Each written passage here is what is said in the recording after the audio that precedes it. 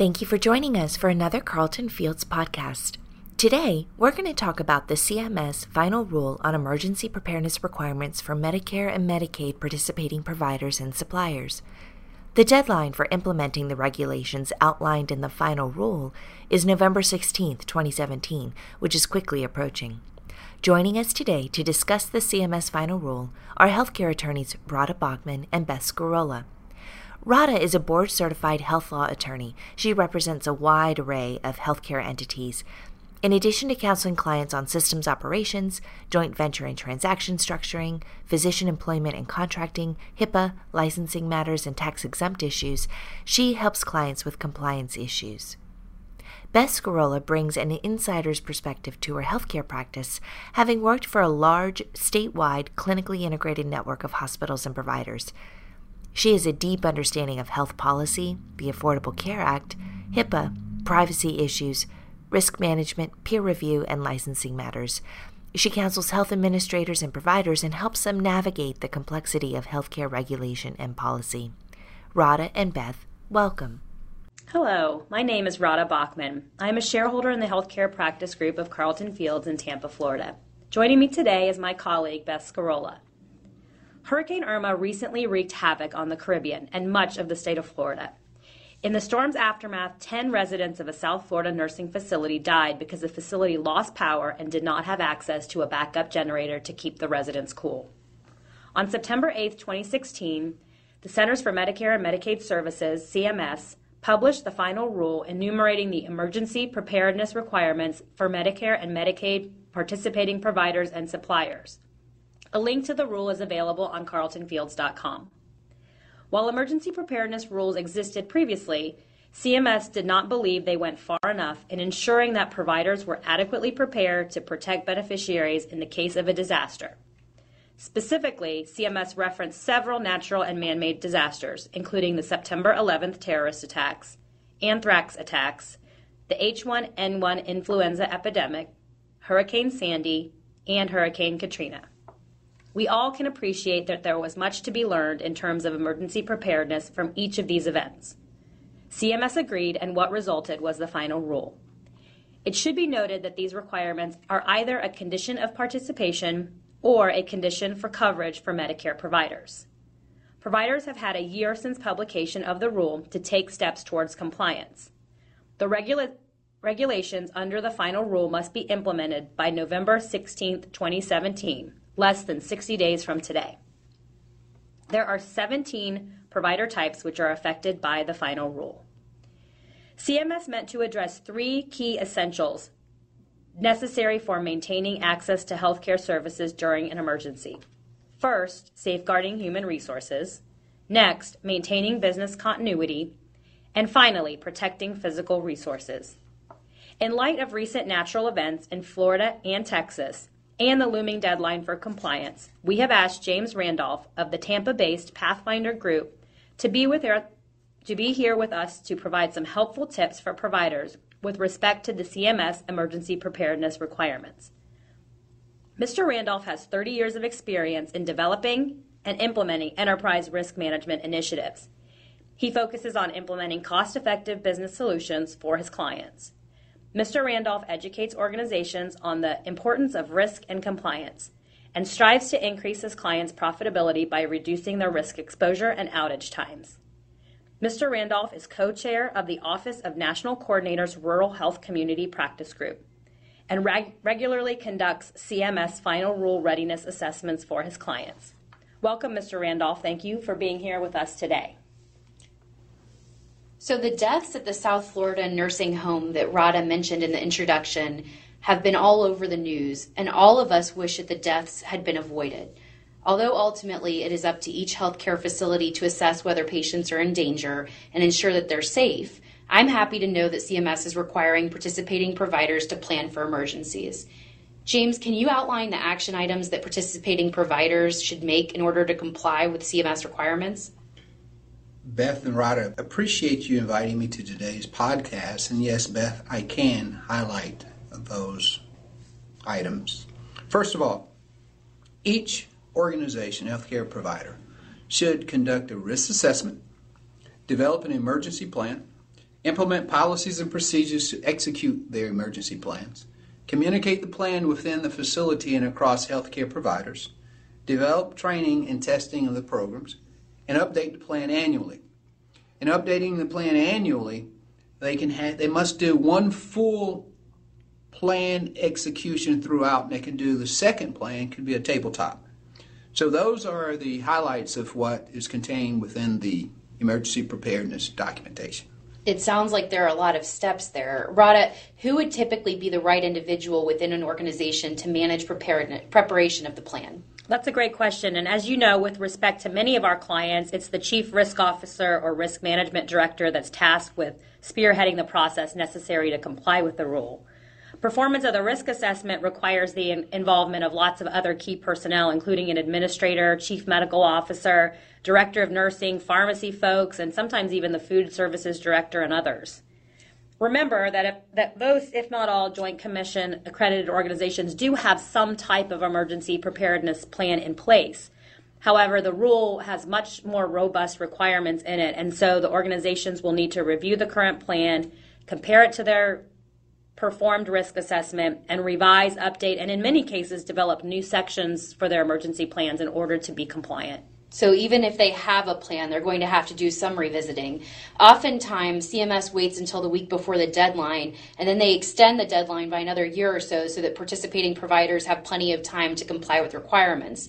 If you had to guess, James, do you believe that the deadline will be extended in this case? Beth, in this case, taking into consideration several natural and unnatural disasters, such as the hurricanes Matthew, Harvey, and Irma, Midwest tornadoes and floods, the Oroville Dam that almost spilled over, just to name a few, which the nation has experienced since the announcement again, which was November 16, 2016, it is unlikely that the deadline will be extended. To date, the healthcare providers have had 10 months to meet the requirements. This date didn't creep up on providers. Yikes, so now they better be ready. Which providers and suppliers are required to comply with the new rule, and are the rules the same for each provider type?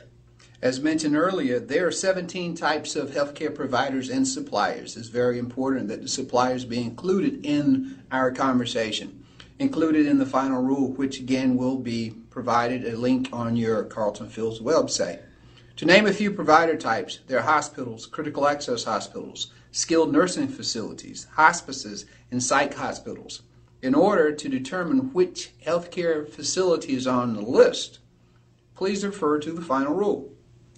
James, do you have any tips for our listeners regarding conducting the hazards risk assessment? Beth, I do. An excellent final rule emergency preparedness resource is ASPR Tracy, and I will spell this.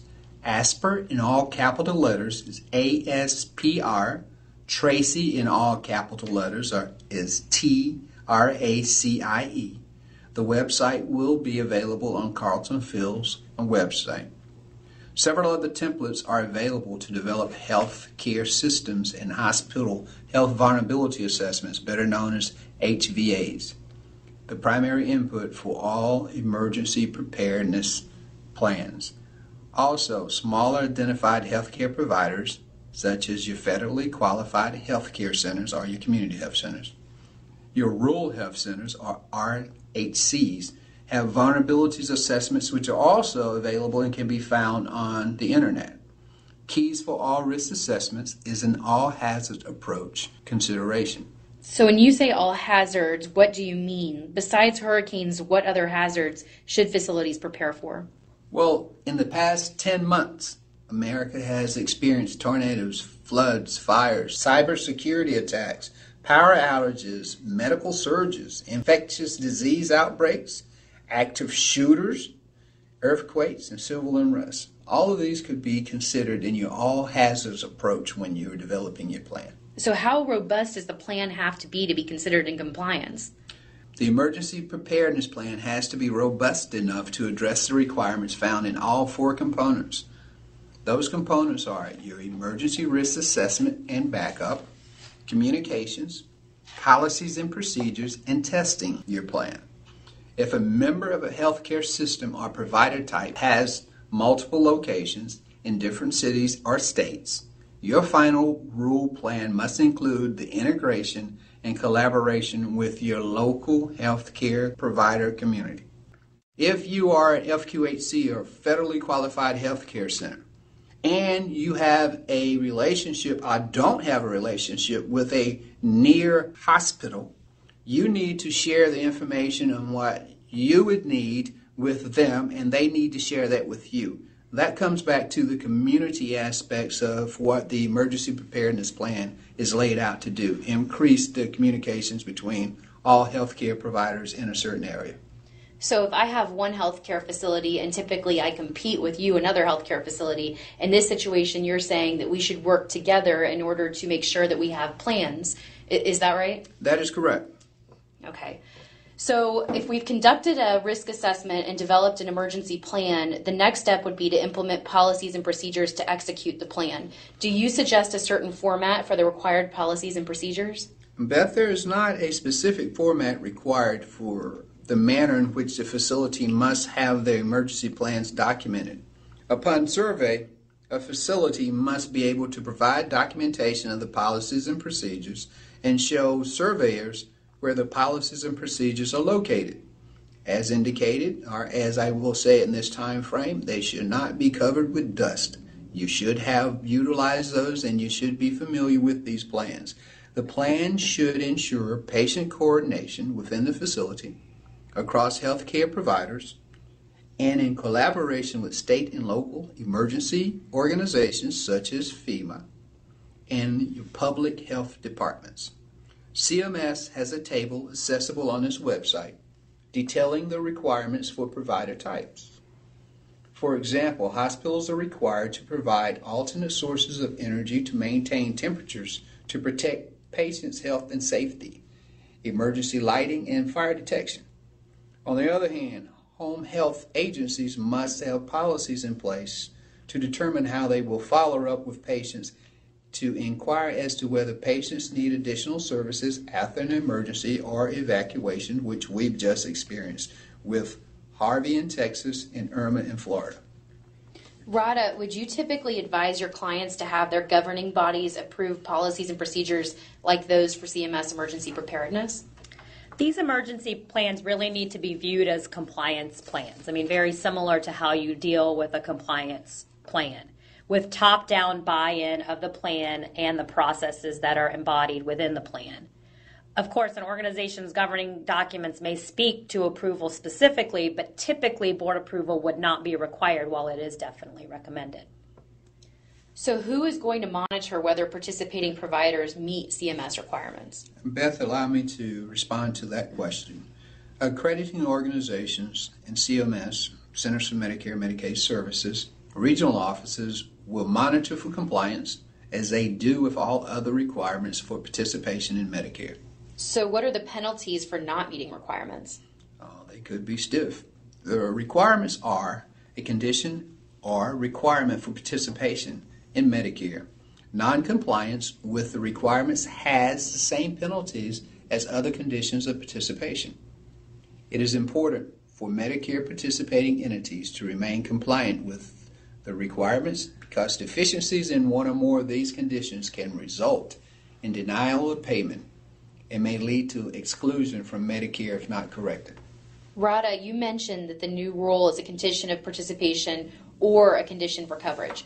What's the difference between a CMS condition of participation and a CMS condition of payment? Thanks, Beth. This is actually a very common question.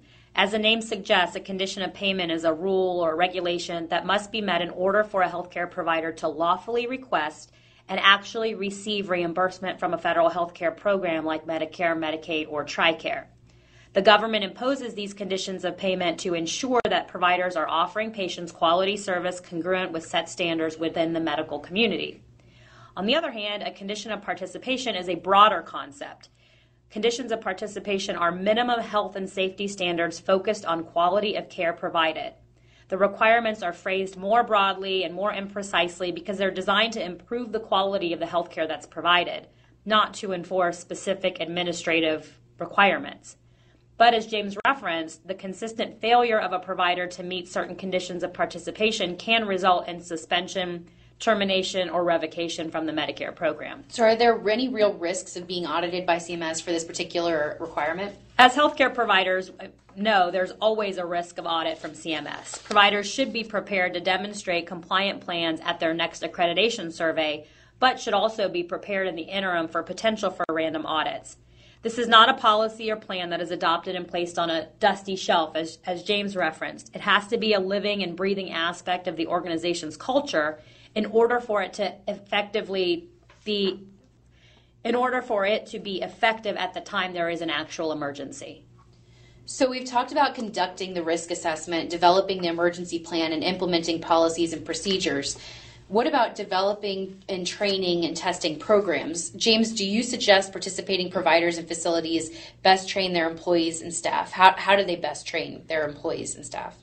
Beth, a well-organized and effective training program will include an initial training for all new and existing staff in the emergency preparedness, annual emergency trainings to demonstrate the knowledge of emergency procedures. The facility must conduct drills and exercises to test their emergency plan, identify gaps and areas for improvement, and repeat the drills within the following year. One of the criteria for the emergency preparedness final rule is to have a fully executed test of your plan, not only internally inside of your walls, but externally with your community partners. That has to be documented. The second plan can be a tabletop with your facility participating in the testing your plan. So we've talked about the tight timeline that providers are under. Do you recommend that providers strive to meet a minimum standard and then improve upon it? The final rule is a beast of a document at 651 pages, but surprisingly, there is no minimum standard contained in that rule. It is a good idea to be in work on your plan by the time the deadline comes rather than having no plan at all. That might be the difference between a willful neglect finding if there is some negative outcome. Ultimately, providers need to understand that emergency preparedness plans are not a one-size-fits-all type of policy. They should ensure that existing operational infrastructure can actually support the details that they set forth in their final adopted plans. Just as organizations mature and grow, their plans should and can do the same. So along the lines of thinking of not a one-size-fits-all type of plan, the rule implies facilities need to ensure that their specific vendors have a business continuity plan to continue to provide supplies during emergencies, like food, water, and pharmaceuticals. James, how do you recommend facilities comply with that particular requirement? Beth, it is confusing for many organizations, especially healthcare providers, to understand and discern the difference in a business continuity plan and also a business contingency plan. I will define briefly for you and for our audience a business continuity plan. A business continuity plan indicates that an organization has experienced an outage. The internal staff or senior leadership has to discern how soon they can return as near to 100% of operation as possible. Their business continuity plan provides for this.